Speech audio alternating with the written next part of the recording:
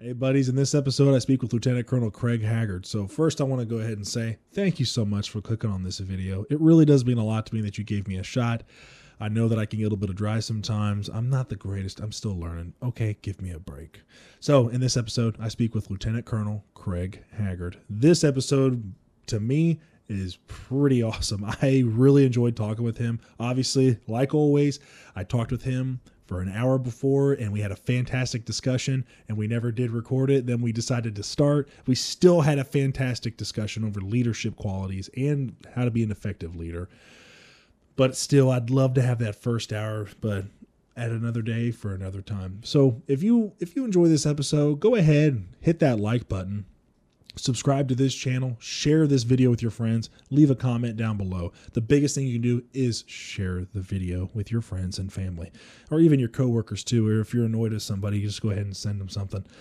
You could send them this. I would appreciate that. So let me know what you guys think down in the comment section down below, what you think of this episode. I'll be looking forward to seeing your guys' responses. Please enjoy. All right, and we're recording now. All right. Craig, thank you so much for coming back on, sir. How are you doing? I'm doing good. How are you doing today? Great. Doing great. So you're Lieutenant Colonel Craig Haggard. This is your second time being on the podcast. The time before, you want me to call you the Colonel, or do you want me to call you Lieutenant You can call Colonel? me anything. So I guess number one, I guess I didn't suck too bad before when I was on the podcast. It wasn't too bad at all. You can call me Craig or Merle. Merle? That was my call sign forever. So half the people that know me call me Merle, some Craig, some. So how do you get your call sign? So it's not like the movies. Okay. You know, you see, say, Top Gun, it's yeah, Hollywood, Killer, Maverick, all this kind of stuff. Most of the time, and those out there that have flown fighters know that a tremendous amount of us, got our call signs from a couple things. One, doing something really stupid. Mm-hmm. Mine was a play on my name, Haggard, Merle Haggard, and it was from an on-wing I had in Corpus Christi, Texas. Walks in a flight suit and boots and country boy, and Haggard, Merle Haggard, and it's stuck. And at first I thought, oh man, it sucks. I'm not cool. Like I'm not Maverick, and then I saw some really bad ones. I had friends. So let's see, some of my friends: Troll, Goat Boy, Ram Strike, Otis. These are all real names. I had a buddy named John Ray that I flew Harriers with, and when he was in his squadrons, it was his own little personal joke. When new guys came in, he'd try to give them the worst call sign ever until the skipper said, "Hey, dude, I don't want my guys being called." Well, like one, Mike was Big Dummy, but the skipper one time said, "Guys, I don't want one of my Marines being called Big Dummy," so we called him BD. So yeah, most of the time, and there was a guy, Eric Stingley, when I was with the Indiana Guard I flew with, and his call sign was Stinger. Now you think that's cool, right? Like, cool. Yeah, man, I'm cool. I'm Stinger Missile. No, it wasn't it at all. It's not even Stingley, which is his last name. It was because he got fairly intoxicated out in Tucson. And I think if the story goes right, and sorry if anybody knows him, but whatever. It's a funny story.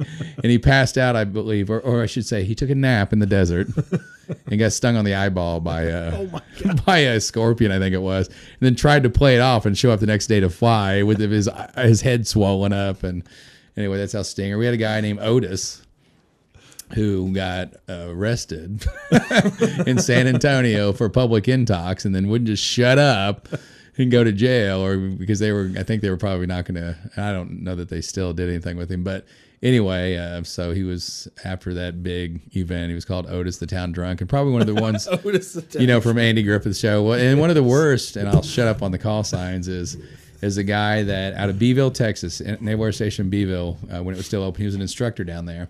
And when we moved on orders, the military would move our stuff, but our lawnmowers, they couldn't have gas in them. But in base housing, you had to, before you left, there's a checklist, do this, that, clean that, mow the yard. So he was mowing his yard, got it done. The movers were there to do it. So he immediately starts to empty the gas. And you, being a fire guy, know what will happen. Gas hits hot engine, blows up. The guy gets third-degree burns all over his arms and neck and face. And so his brothers lovingly changed his call sign to Fireball. But that's how, and this from probably being, I imagine it's the same thing when you're in those situations that you do that are dangerous, and you lose people, and you work hard, but then you play hard. We say things that civilians would think was very mean to each other. And I always say to people, if I treat you with the greatest respect and don't joke around, and you just walk the line when I meet you. I probably don't like you if I'm talking about your sister or teasing you or making jokes. Later on, I probably actually like you because I'm giving you crap when I first meet you. Now, I won't take those lessons to the house floor. I will be respectful, so don't think I don't like you because I don't want to jump up on the podium and start making fun of somebody's sister or anything like that. But in the military, those guys in the military know our sense of humor is a little bit different. Yeah, and I think it's because you're in those situations, and I'm sure just like you, where your situations where you have death and tragedy and stuff like that. We used sense of humor a lot of time, inappropriate sense of humor, to deal with those feelings.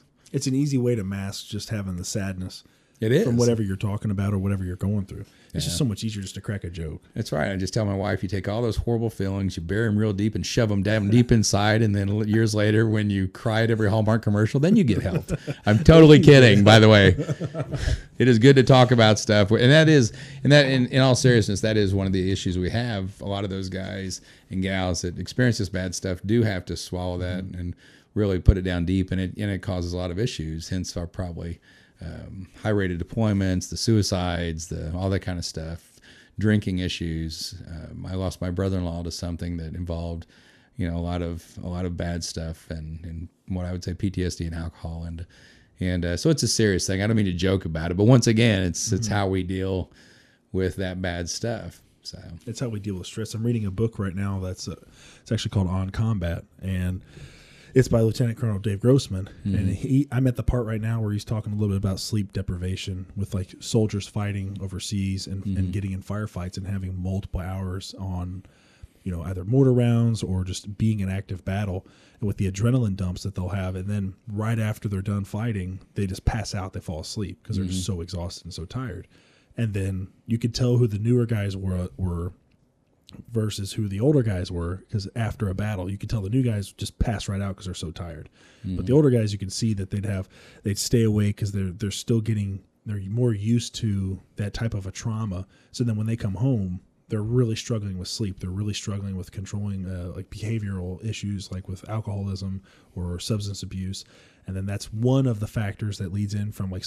sleep deprivation and stress and all sorts of call signs leading up until or to suicide, which it is crazy to think about that sleep deprivation can be one of the factors for it. But there's a ton of stuff out there. Well, you think about it, if you don't sleep even for days, they talk about how you actually at a certain point you actually have brain cells that start to die.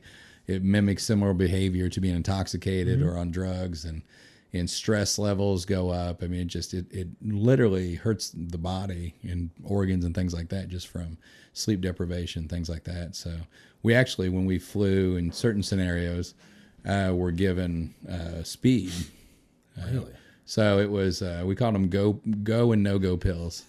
I know, and it was, but it was basically speed and Ambien, and it was the medical form of like it. an amphetamine. Yeah. Okay. We weren't like meeting under the bridge. Hey, Johnny, I need some stuff. I'm going to combat, man. You start rubbing it in your teeth and your gums. No, but we would. So it was kind of funny when we were before we could fly with anything.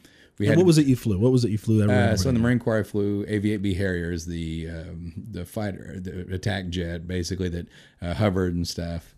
And then when I was in the Guard, I flew F-16s. Okay. And but they would meet you. Well, we first had to get tested by the flight surgeon, gave us the pills, and they're like, okay, go home and come back tomorrow. Tell us how you felt if you went crazy, jumped off your roof, punched a cat, whatever. or were you normal, So they had to test us to make sure, whatever. So I never punched a cat. No animals were harmed in the making of this episode. But they wanted to see how your body reacted to it before then you'd go in a cockpit and fly with it.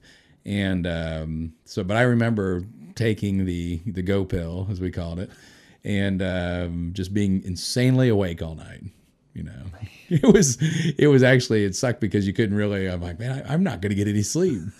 And but anyway, once you were cleared, hey, that didn't affect you. And then at that point, if you were in a scenario, whether it was combat or lack of hours, or you're taking a jet across the ocean, so the time zones changed or whatever, they would, a flight surgeon would be at the plane. You would sign out the drugs, take them with you, and then you flew either your mission or taking ferrying jets over, or whatever.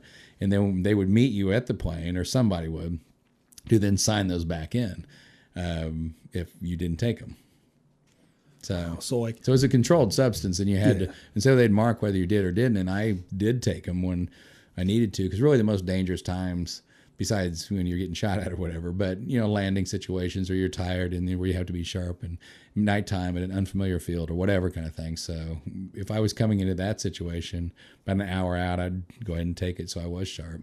so how did you feel when you were flying? So like, obviously you knew how you felt, completely sober of mind, just naturally running off of whatever adrenaline that you had, versus when you're coming into land and you go ahead and take one of your go pills. What was the change that you noticed? Was it better than just sitting normally, or was it just like, this is a whole nother level, I'd like to fly like this all the time? No, it definitely wasn't that. But in those, like I said, in those scenarios where you're flying and you're changing time zones, and at some point, I remember when we were taking jets over to Kadena, we took off from around Indiana or Terre Haute, and then we were supposed to wait for the refueling jets over. We were just off the coast of California. We waited and waited and waited and waited and waited and waited, and they were delayed. I can't remember why. Tanker guys, they probably had to go to the buffet or something, but I'm just kidding, tanker guys. But anyway, they were late for whatever reason, and then by the time we got out there, and also when we were flying behind a tanker and you were refueling, you actually slow down, so you're not going fast, so it lengthens your trip. And just to be honest with you, I remember on that one, gosh, it seemed like the entire day I was in. I mean, think about that. When you're in, that was in an F-16, you're sitting there, and it's the long flights overseas on an airliner. You can get up, you can walk around, you can go to the bathroom, you can do whatever. You're sitting in that seat for the 12 or 14 hours we were that day. And you're not moving. I mean, and did have the little Bluetooth music things. Actually, I'll admit we did take like a little, I had like this little Walkman. You remember the Walkman thing? And I had like earplugs I'd put in one ear underneath the mask, underneath my earpiece, and listen to music or whatever. But you're tired and you're doing things just to keep your mind awake and stuff like that. So in those situations, yeah, I think I was definitely more sharp but if you're out on a flight where you had plenty of rest and you're just fighting locally or whatever, I didn't need them. I felt good. And I don't like, I'm fortunate because I don't have that personality. I think you do have people that have personalities or an addictive personality that, oh, I felt this, I need this. I'm a guy that prefers not to have drugs. I had probably a drawer full until I got rid of them. We've talked about, I think before, a lot of surgeries, and they, I think I had Oxy and the hydrocodones and all this kind of stuff. And I never took them because I don't like the feeling of my body being different than normal. So, and I don't, to be honest with you, I don't know of situations where guys did. I'm not saying that it wasn't abused. I'm sure it was. Everything's always abused in some way or another. But I know the guys that I flew with were fairly professional. Notice I said fairly, depending on the situation. But when needed, we did. And then the Ambien pills were just so you could, more than, like you said, sometimes when you have that high or you're up and you can't get to sleep, but you're fine the next morning. So sometimes you would, take those under supervised, very strict conditions and things like that. Did you ever feel like after you took Ambien that like the next morning you'd be groggy at all? Yeah, I mean, there's those days you're a little foggy, it depends on when you take it, but they were pretty strict on time frames and when you could fly and not fly and all that kind of stuff. And as long as you followed those rules, and I have to say most people did, because even though we joked around and played and teased each other and all that kind of stuff, when it came to the professional part of it, you were rock solid professional on all the, especially the safety stuff, because you're not just endangering yourself, you're endangering whoever you're flying with or anything else. So, I think, luckily my experience was all positive with that. I never really saw people that abused it, and some people didn't understand why we needed it, but it definitely was safer, and it was very controlled, and it was not anything that was crazy and out of control. I think people have said stories, oh man, they're on drugs and this, that. Well, it wasn't, we weren't like Elvis, uppers, downers, I got a show tonight, and then shooting out TVs. We didn't shoot out any TVs on my way while I was there that I know of. So we talked about on the phone last week about you guys doing debriefs after doing a flight. And I think you spoke about after every flight you guys you do a debrief afterwards. So, that's one of the things I've tried to carry on after the military. Is everything we do, I think we could always do it better. Even the most successful thing, we can always do it better, or look back at things and go, hey, we tried this and it worked awesome. Let's make sure we do that each time. So it's not always a negative thing, but yeah, every time people think we just go jump in the jets and fly, Well, we'd always have a brief prior to the flight. So you'd sit there, and it depends on what the flight was, but for an hour or so before the flight. And then we would go sign our paperwork, and then we'd go and we'd do a pre-flight and start. And so, I mean, that whole process is a couple hours just even before you take it off. And then after every single flight, I'm not saying that there wasn't one, but 99.9% of every flight I ever did in my entire career, you came back in and you debrief the flight. And we had, and the different platforms had different things, but most of the time, like in the 16s, we had tapes. We'd sync up the tapes.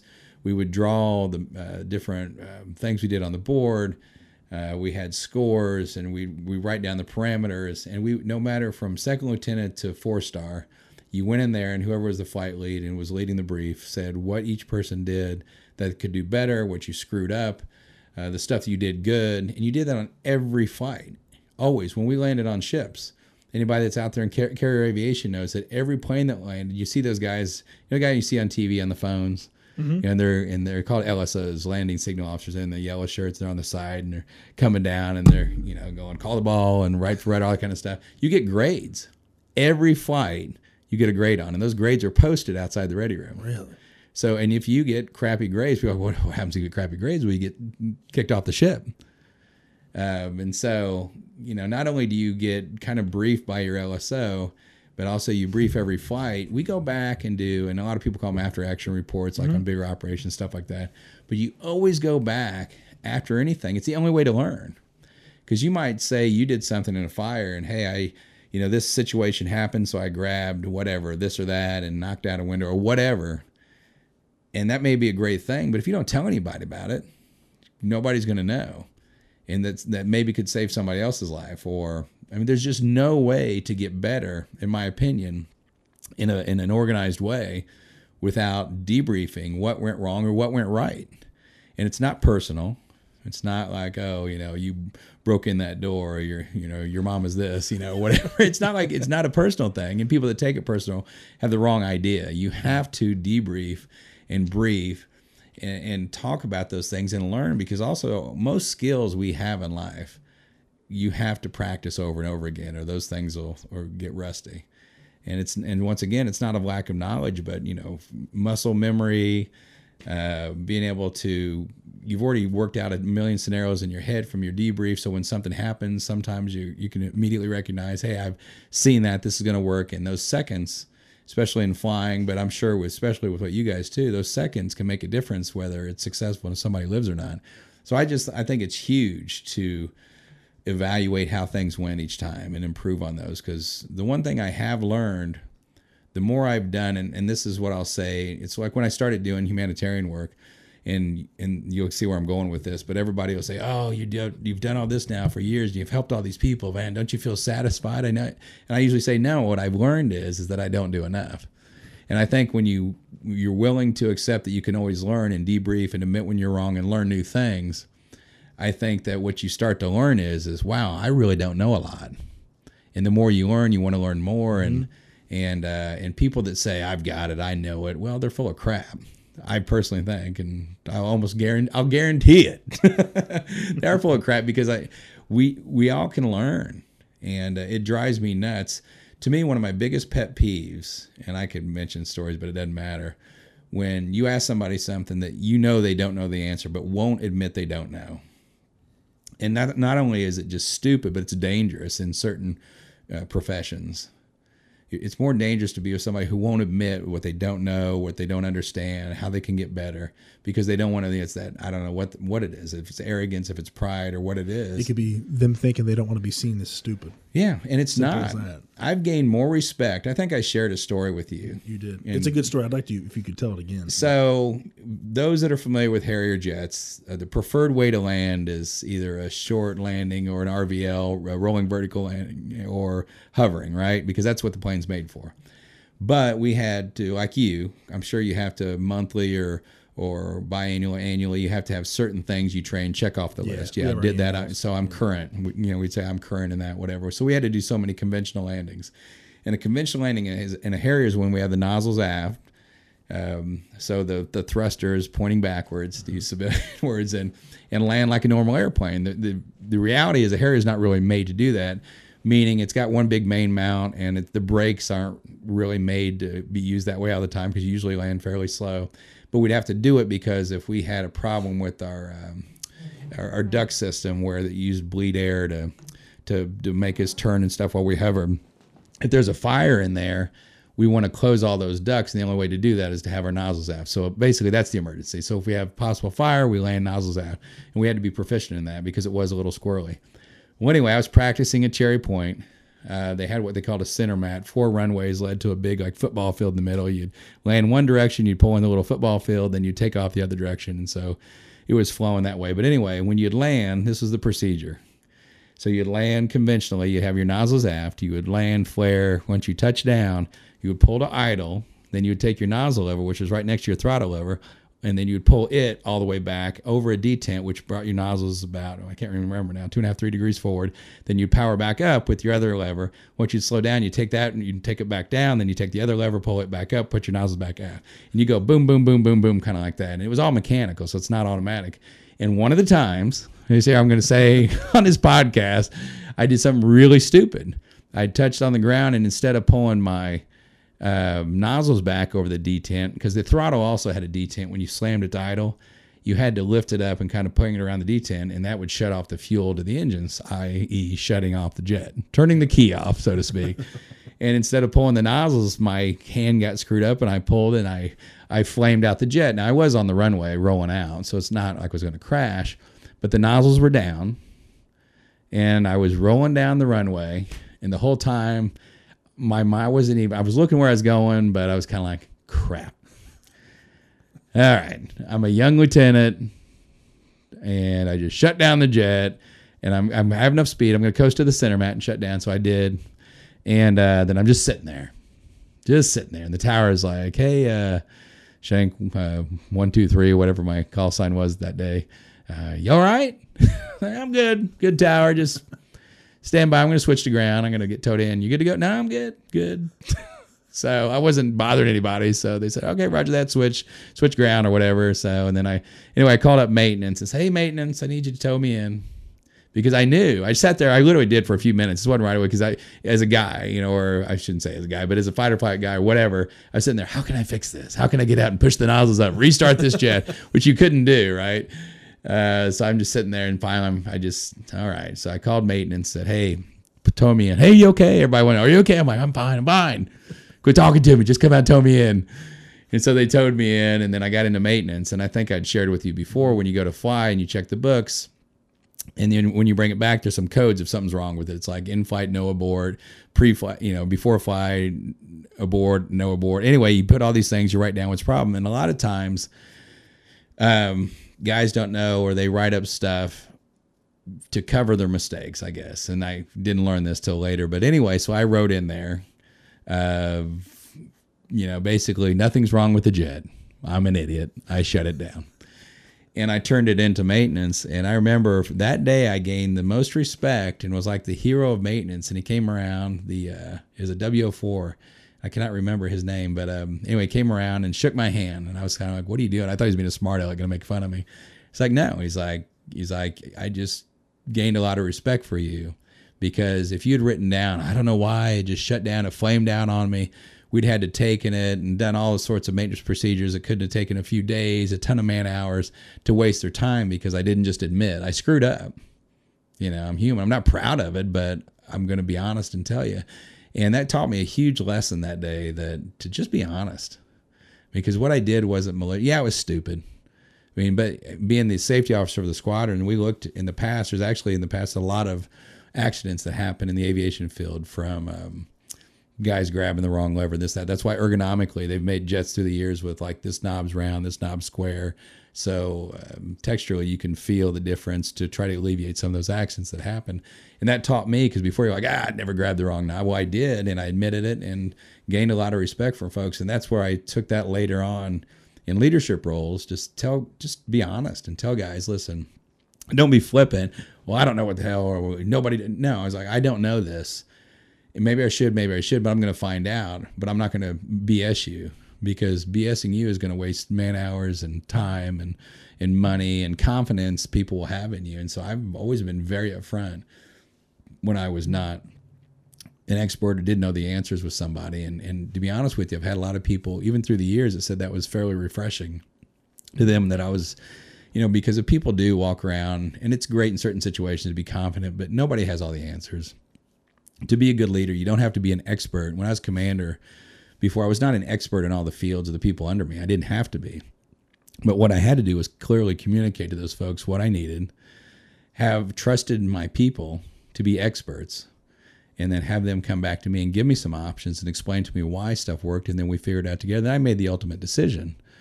But it was admitting what I don't know, listening to those experts, not letting those experts rule your decision, but then educating you on the best way to get to your goal.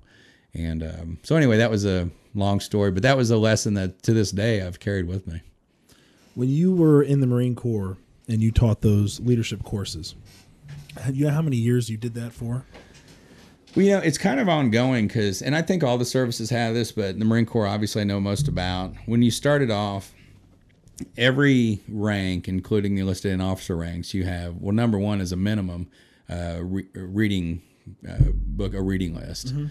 And I think of some of the basics, for second lieutenant, you had like Sun Tzu, The Art of War, Soldier's Load, Mobility of a Nation, Forgotten Soldier by Guy Say. I can't believe I can remember all these books, but anyway, they were great books. And sometimes they're not even about military. I think I told you the other day on the second lieutenant list, if it's still there, second or first lieutenant, I can't remember. Our oldest is a first lieutenant in the Marine Corps. But he told me Ready Player One is one of the reading books. And sometimes it's leadership or philosophies or anyway, there's different reasons why people put the books on the list. But it wasn't until, I'll be honest with you, it wasn't until the Marine Corps that I started reading a lot. To be honest with you, in high school, prior to the internet, you probably don't even know. What are those books called that... like an ebook? Cliff's Notes. Cliff's Notes. Cliff's Notes? We didn't even have computers. So Cliff's Notes, I'm like, oh my God, I can't get past 2 pages. Let me read these and I'll make something up, And I didn't really get it at the time. But I started, it kind of opened up reading and knowing history. And I started to love history after school, through the Marine Corps. Because we're huge based in history, learn lessons from history and read what people have learned in very, not just combat or tactical related stuff, but in leadership stuff and all sorts of different things. And so that was an ongoing process. You constantly had professional education, and all services have that. And prior to each rank, we had a command and staff and war college and all this kind of stuff. So you're always trying to better yourself. And I don't know what the statistics are now, but I know when I, before I retired, we have in the United States one of the most educated enlisted forces we've ever had in our lives. A tremendous amount of our enlisted forces have their associate's degree, and in a very high number, and I don't know what those are, so I don't want to throw out numbers what they were, because I'm sure they're different now, have their bachelor's degrees. And so we have a very, very educated force. I know you always had this stigma back in the day, back in the Vietnam era, where it's like, oh yeah, he only went to the Marine Corps because it was either go to jail for, busting up the bowling alley or go to the Marine Corps. And I don't know that did or didn't really happen, but I can say that our forces, enlisted and officer, are some of the best educated folks in the world, and it breeds this. It just really it breeds an environment of constantly wanting to learn, which is why I think, once again, back to the after action reports and everything, it's the only way to get better is to study the past, study what you did, good and bad. You have to learn the bad, or you're going to repeat it. So as of 2017, it says the vast majority of enlisted personnel, 92%, have completed high school or some college, and then compares to 60% of all U.S. adults ages 18 to 44. Fewer than 1 in 10 enlisted personnel, 7%, have bachelor's degree, compared with 19% of all adults 18 to 44 degrees. So still a pretty large amount. Yeah. Still a pretty large amount. And I think that, I think that shows in how professional our forces are. And how well they do things. I mean, it's a different service. It's just a different service. I mean, you look back in the day when, let's take World War II, for example. It wasn't uncommon for a guy to go over as a second lieutenant and leave as a full bird colonel, and he's still 20, 21 years old back in World War II. Some crazy stories. Well, a lot of people getting killed. Yeah. but also they learned and they screwed up a lot. You look back aviation wise, I can tell you that the majority of deaths and crashes in World War II were from training accidents. They weren't from combat. And we lost a tremendous amount in combat, but it was just dangerous. We didn't know what we were doing. We didn't know a lot about flight physiology, doing what they call G-lock, G-induced loss of consciousness, especially on like bomber pilots that would pull out and just pull, and they would lose consciousness and then wake up and crash. And there were all sorts of things we didn't know that we've learned from debriefing. And flight surgeons have been an instrumental part of that years ago when, what happened, the guys that lived. And then they've developed so many things to enhance just everything. And once again, it's always been through constant evaluation, debriefing. What did you know? What did you learn? The books that started out, we had books called the NATOPS, Naval Aviation Training Operating Procedure Manual. I think that's what the acronym is. It's been a long time. But anyway, they always sort of joke, but say that book was written in blood. Because when it started out it was small, but then all those procedures you learn through the years have been through screw ups, been debriefing, people that have died, and you just learn and learn and learn and learn and learn. And I think, you get in those situations. I think we've talked about this. Certain organizations think, yeah, I got it. I don't need to debrief. What's the big deal? I'll just go. And I don't know your situation, but I'm just guessing. Oh yeah, it's a fire. I go squirt water on it. We're done. Mm-hmm. It's a lot more technical than that. There's a lot more science to it than that.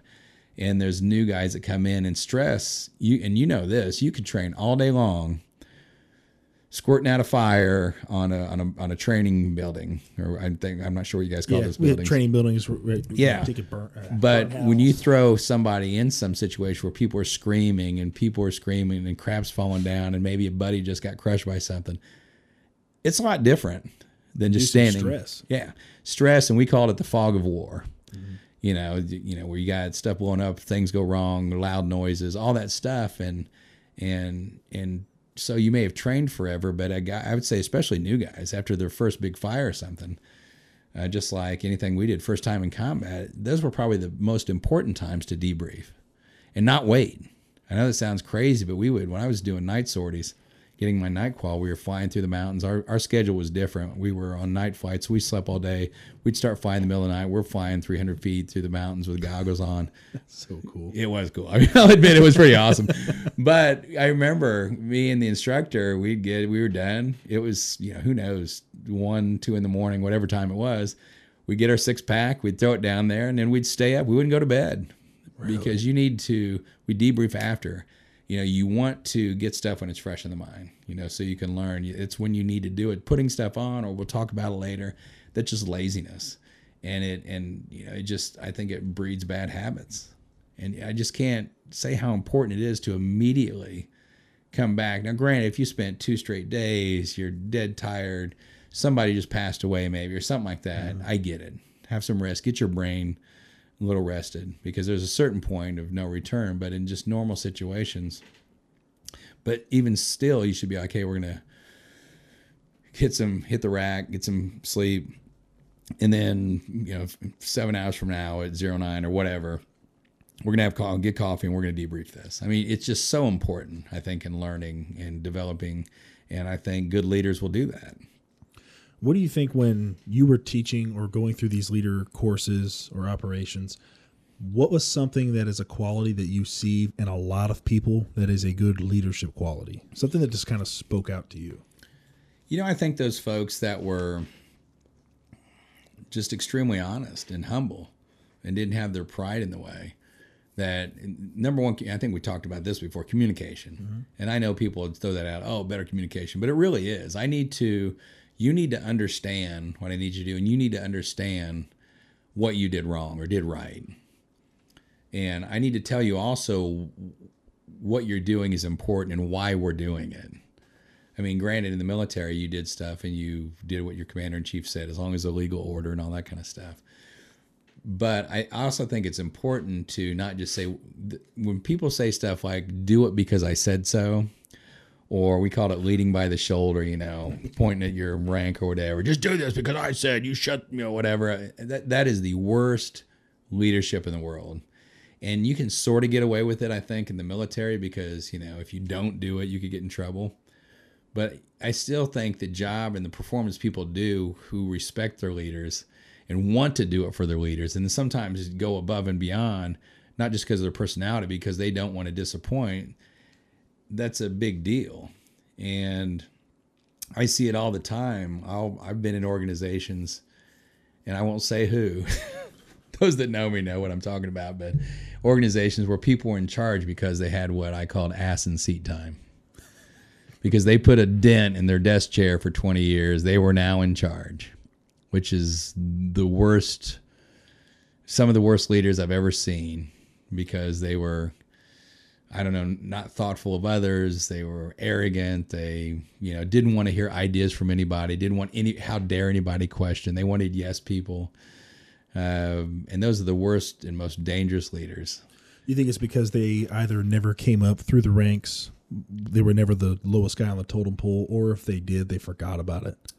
I think so. I think some of it, you could definitely go back to how they were raised, probably. And I'm not saying that you're predestined if you're raised by a couple jerk parents that you're going to be a jerk. Yeah. But it's all safe those. To say. Well, it's all those things, I think, that leads to how you're raised, and not just that, maybe how your teachers were, how your coaches were in high school, and then sometimes that example you set as leaders. And I always hate when I would see leaders in different services or different organizations that would treat the new guys like crap, because all you're teaching those guys is when you get to that rank or that position to treat the other guys like crap. And it's just wrong. And I'm not saying, because at the end of the day, when I was in charge of stuff, it wasn't a democracy, but I did involve them, unless it was something I just needed to make a decision. But I would be fairly honest. It doesn't mean you have to tell everybody everything, but it has to say, listen, guys, here's our goal or commander's intent or whatever. Here's what we've been tasked to do. Here's what we have to do it with, and here's the lanes we have to stay in.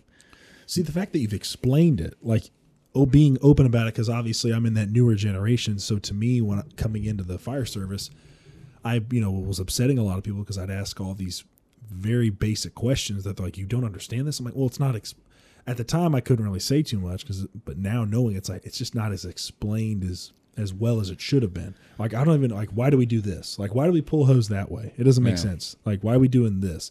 And it was never explained. And you can also see in those guys, when you would ask, why are we pulling a Z-load, which is a different type of a fold in the hose? Yeah.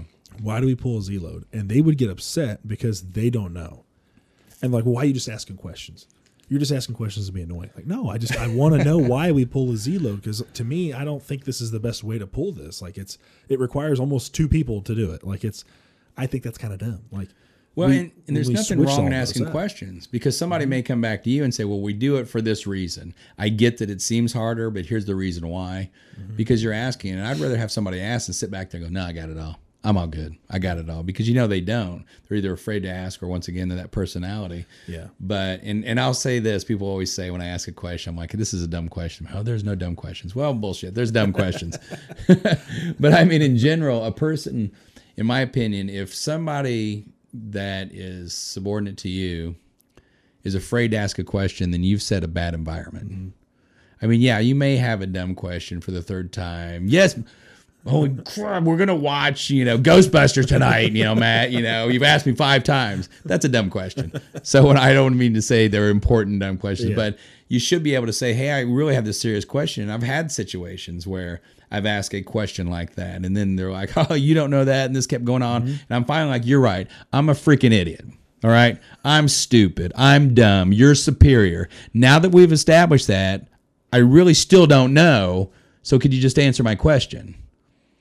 Because it really does infuriate me, because the job, if they don't want that job, then fine, go back down, just be the guy, be the bottom of the totem pole, do that. But once you go up, if you're not willing to have guys ask you questions and know, and to be able to tell them why or explain why we do things, or maybe there's a better way to do it. Mm-hmm.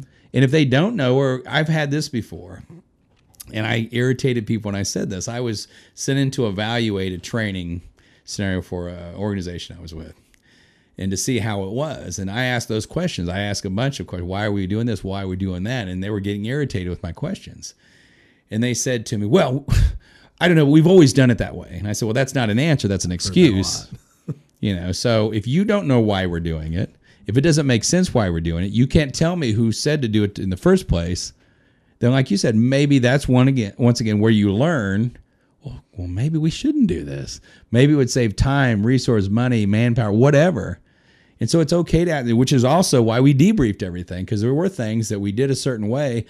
I remember when we first got targeting pods, which we didn't have for the longest time. Marines were always the last to get, at least the Harry community.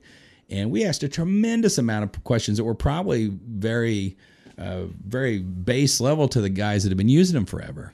But I truly wanted to know, hey, when which you might look back at the layman, but those were serious things. And I can tell you from procedures, from even the first radars and how you did the ladder on radars, meaning, from this distance and closing in once you got closer, and then even targeting, all these procedures were initially one thing, and then they tightened up and tightened up and tightened up and tightened up. But if somebody said, "Oh, what do you ask me? That's stupid. I don't know," you never would have gotten better on those things, because there's no way to know what you don't know. And so it really does make me mad when people won't explain why, because maybe there is a very valid reason, but at this point you go away not knowing, number one, why you do it. Mm-hmm. Number two, you go away going, does this guy even know? So you lose a little bit of confidence in your leader. Number three, it could have been better. And number four, you're just irritated and disgruntled now, and you may not ask a question in the future that might change something for the better, maybe save somebody's life. So you've set this bad environment, this darkness around a learning environment. And I'm sorry, but every environment that we're in, no matter what job it is a learning environment. And so, do you think that's more generationally driven, or do you think it's more of just how we're gaining more knowledge on how education works? No, I don't think, and maybe I'm wrong with this. I just think it's a personality thing. I'm sure we had jerk caveman leaders and, cool guy caveman leaders. Why is that wheel round now? Shut up! I don't know. Go get food. The generations learn different ways. I think today we have a massive attention deficit disorder with it's young amazing. kids. I'll tell you that. And just coming from, simple as something. I told you my background. I have a film and theater background before I went to the Marine Corps. Very interesting. I know. So I know. I kill with flair. But we have, you look back in the day and watch old movies that have very slow edits to them. Mm-hmm. And then nowadays, it's like boom, boom, boom, boom, boom, boom, boom. Fast. It's because we need this rhythm. It's short attention span. They're going to get bored, Mm-hmm. And so, and I think that changes the way maybe you teach stuff for sure. You may change your teaching methods, but I think the basic principles of why you teach and open forums and asking questions, all is the same. Just the way you deliver or teach those messages is probably a little different. And you have to know your crowd too. Mm-hmm. And I'll say this. So when I left the Marine Corps, I went to the Guard, which the Air Guard loved it to death, but it was much different than the Marine Corps. And then I also, at the same time, started leading, I think we talked about before, humanitarian trips down to Central Mexico. And I went from leading Marines to dealing with mostly church volunteers. And I got to tell you, I first started out trying to lead my volunteer church folks like Marines, which did not go over very well. How did that go out? It didn't go out. But, and at first I wanted to pull my hair out, what little, hair I had in my short, high and tight haircut. It wasn't, I wouldn't blame, it wasn't their fault. It was my fault because I didn't know my crowd. I didn't know my people. I didn't know who was working for me. And that's another huge thing. When you're leading people, everybody's different. This one size fits all. It's a great base to start, but then you do have to learn who you're teaching and who you're working with. And maybe you want only a certain kind of person, maybe like certain things in the Marine Corps. So you only teach one way. But I think good leaders and good, like we had sergeant instructors or platoon sergeants, we had still recognized the differences in folks and either yelled at some, encouraged some. There's different, I think you have to have that flexibility to not just, I don't think a leader can read off of a script. I think if all you have is a script and that's all you got and those are your only answers and you can only follow that, I don't think you're a good leader because, what we say in the Marine Corps, semper gumby, always flexible, right? Because you do have to, I think, evolve. You have the same foundation, but you have to evolve to who you're teaching or the situations you're teaching in, or maybe something happens where you can pull some important lessons from. So I think a good leader also has to have definitely some flexibility too. And understanding personalities. Was that something that, is there any books or anything that you recommend on how to kind of understand people's personalities? Like, obviously there's the 5 love languages, but there's really, I don't think you're going to be wanting to do that. But what was something that to you? You know, one of the books I read that was a great book. I don't remember if it was a reading list, but I remember Commander had me read it. It was Carnegie's book, How to Win Friends and Influence Others. Is that the name of it? Yeah, that's the name of the book. And I've actually read it a couple times, and not the whole time. The next time I just pulled out some chapters and stuff. But and there's all sorts of books, and I would have to look back, and I apologize I didn't write down some of those. But that was one of that book, Sun Tzu, The Art of War, which, you know, people argue, is Sun Tzu even real? Was he a made up person? But that has some great, and even though it says The Art of War, there are also great life lessons to learn in those situations. But I would say the biggest thing is educating yourself, knowing your people. I mean, just getting to know them. When I was with the NRA for about 7 years, one of the things I made sure I did was always contact. We had chairmen of our committees, and I made sure at least I always reached out to them on a regular basis. And I made sure also that when I reached out to them, that sometimes I talked 0% about the NRA. Just talked to them about their family. Hey, what's going on? You hunting this year? What's going on? And then I would hang up. And sometimes in the beginning, people are like, what do you want? What's going on? I'm like, nothing. Just seeing what you're doing, man. See what you're, and you learn, folks, because I think you have to people have to understand you care about them too. I mean, even through, and I've tried to explain that when people have had kids go through boot camp, especially Marine boot camp, and prepare them. I always try to say, listen, they're going to scream at you. They're going to berate you. They're going to give you way more than you can handle. And they know you can't handle it. They want to see how you react to the pressure and stress and all that kind of stuff. But at the end of the day, those guys love you. They really do. I mean, it's hard when they're screaming at you and making you vomit because you worked out so hard, but they're doing that stuff because they care. And, that's another goofy situation and you start to realize that, and you look back on it, you realize those guys really cared about everything we did. Sorry, my phone keeps blowing up here. Real quick on that, I had a guy on here. His name is Brandon Cox, and he talked about, he's a GPD, a Greenwood police officer, and he was a DI, a drill instructor in the Marine Corps. And he talked about that. He kept referring to them all as my kids. Exactly. Like the entire time. And we talked about that. I'm like, why do you keep calling them your kids? And he's like, because they're like my kids. Like I yell at them, I scream, like I do whatever I can. I can, put them down in the dirt, make them eat dirt. And I'm like, he's like, but they're my kids. And you come out and you love them, and you're so proud of them. They become your brothers. And I'm like, that is such a weird dynamic to be in that position of that kind of a power of authority and still be calling them your children, which when they really did care. And once again, somebody will have a story. Oh, I knew a bad one. Well, I'm sure there's bad ones. I hate that. Yeah. I knew one bad guy, because you could find that anywhere. But, and I won't, the last story, because I know we're getting tight on time. I just thought this was a neat scenario. So I went through OCS with a buddy of mine named Dan Sirkin. And Dan's a retired Marine colonel. He actually flew for HMX-1. And for the folks that don't know, that's the President's Squadron. So he flew, I think it was 4 years for I can't remember which presidents he flew for. But we were both, for whatever reason, I think it was Hawaii I ran into him. I can't remember. But anyway, we were out at a Marine base somewhere, and we had connected, and I think we were in the food court having lunch. And we saw one of our sergeant instructors from OCS, from Quantico, from years before. We were both senior captains. And we went up to this guy and said, Staff Sergeant Loiza. I still remember his name. And at this time, I think he was a gunny now. And he turned around, he said, Candidate Sirkin and Candidate Haggard. He had hundreds of officer candidates go through, and he turned around and immediately knew who we were, because that's how, they lived with us almost that entire time. It's like they weren't there 24 hours a day, but it seemed like they were there 24 hours a day. And we talked and had a great conversation, but it just kind of ingrained into me. What I already knew is that these guys really, really knew who we were and cared about us. And when you talk about promotional or becoming an officer in officer school, for like promotional processes, how long were your guys' transitions from going from a position that you have not yet filled to getting that position ready to get filled and then filling it? So, it's kind of in the lower ranks and enlisted and officer, you have it's almost unless if you're a good Marine, you do your professional education, you do all that kind of stuff. You kind of can move up at a certain, I think from second lieutenant to first lieutenant, it was usually about 2 years. Mine was held up because of Tailhook 91. So What's that?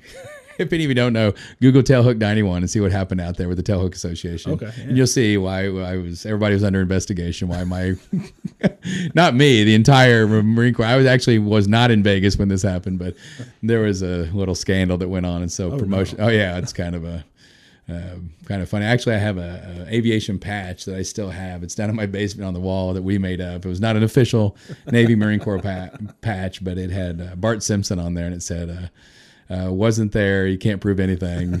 So anyway, bad history of the Tailhook Association. But anyway, so that's usually 2 years, another couple years or so to captain.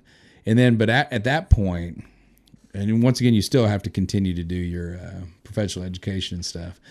A lot of it has to do with they have so many slots to fill.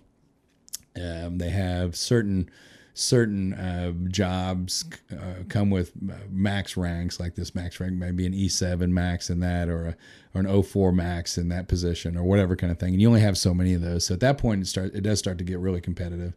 And so at that point, you just have to. You have your professional education that everybody has to do. You have your physical fitness, and so you want to be the best in your physical fitness. Obviously, you want to be a good leader. So in the Marine Corps, they have what's called fitness reports, and that's basically annual evaluation by your superior that ranks you amongst other Marines and all the different qualities, leadership and this, and job knowledge and all that kind of stuff. And you get ranked in that way also. And so there's multiple things. It's not just one. You can't just be, I'm a great pilot, but you could be a great pilot and you could be a slob, never do your professional education, and do all this. You're never going to get promoted. So it's really being as professional as possible, doing everything you can to make yourself better, and not just the minimum. Because in the Marine Corps, and I know it's the other service, that's just where I have most of my experience. The minimum was the minimum. It doesn't mean, because you have a lot of these people, well, all I got to do is this. Well, most Marines that I knew is going, well, how do I max this out? And I can guarantee you those that just made the minimum never went very far. And so it were those individuals that wanted to be the best in everything they did. They wanted to be the first in their pull-ups, and be the first in their run, or be the first, getting the job done for the skipper, or maybe not having to be asked at all, do their stuff ahead of time, always being there and then also maybe walking the flight line in the mornings, doing your FOD checks. It's a foreign object damage. Every morning maintenance would walk the flight line, and you wouldn't have to, but I guarantee you the officers that jumped out there and walked with the maintenance crew got respect from their maintenance. And those little things that you did extra to not only make yourself better, but to help others out, to know them better, all those things that were even unofficial, help people in promotion. It was just always trying to be the best, and not be the best by helping others be their best, because that's a big difference, right? Mm-hmm. I could be the best, but I could be a jerk and an arrogant guy that nobody likes or doesn't want to follow, or I could be the guy that's the best, and I've made myself the best by helping others, and sometimes putting them in the limelight and not caring who gets the applause and stuff, as long as you made somebody better. Because even though you do that and may not get the applause, there's people that see it. The people in charge see that sort of stuff. And I don't know. That's kind of it in a nutshell. I don't know. You can get more involved in that. Yeah, that was great. Just because we're crunching close on time, Craig, I really do appreciate you coming on and talking and speaking about leadership and what you taught and learned while your experience in the military. I do appreciate that. I appreciate you having me. I always enjoy. I think we end up talking. Our time gets crunched because we spend more time talking before the show. But I love this, and it's this. You make me a better person doing this. So I appreciate it. That means a lot to me. I appreciate that. We talked for a whole hour before we started recording, which we could have recorded that whole hour. So I'm a perfect politician. I like to talk a lot, right? All right. Well, thank you, sir. I appreciate that. Thanks, man. You know what you and I have in common? We both finish things. Thank you so much for watching this video all the way to the end, or even listening if you're on Spotify or Anchor or anywhere else podcasts are found. Let me know what you think down in the comment section below, or if you were listening, just only listening, go ahead and hit me up on Instagram. It's More with Stumpo, and go ahead and contact me. Just send me a DM. Tell me what you think, what you like, what you didn't like, if you believed him or if you didn't believe him, or anything that you can pull for him and learn from for yourself is what this is all about. Thank you again so much, and God bless you guys.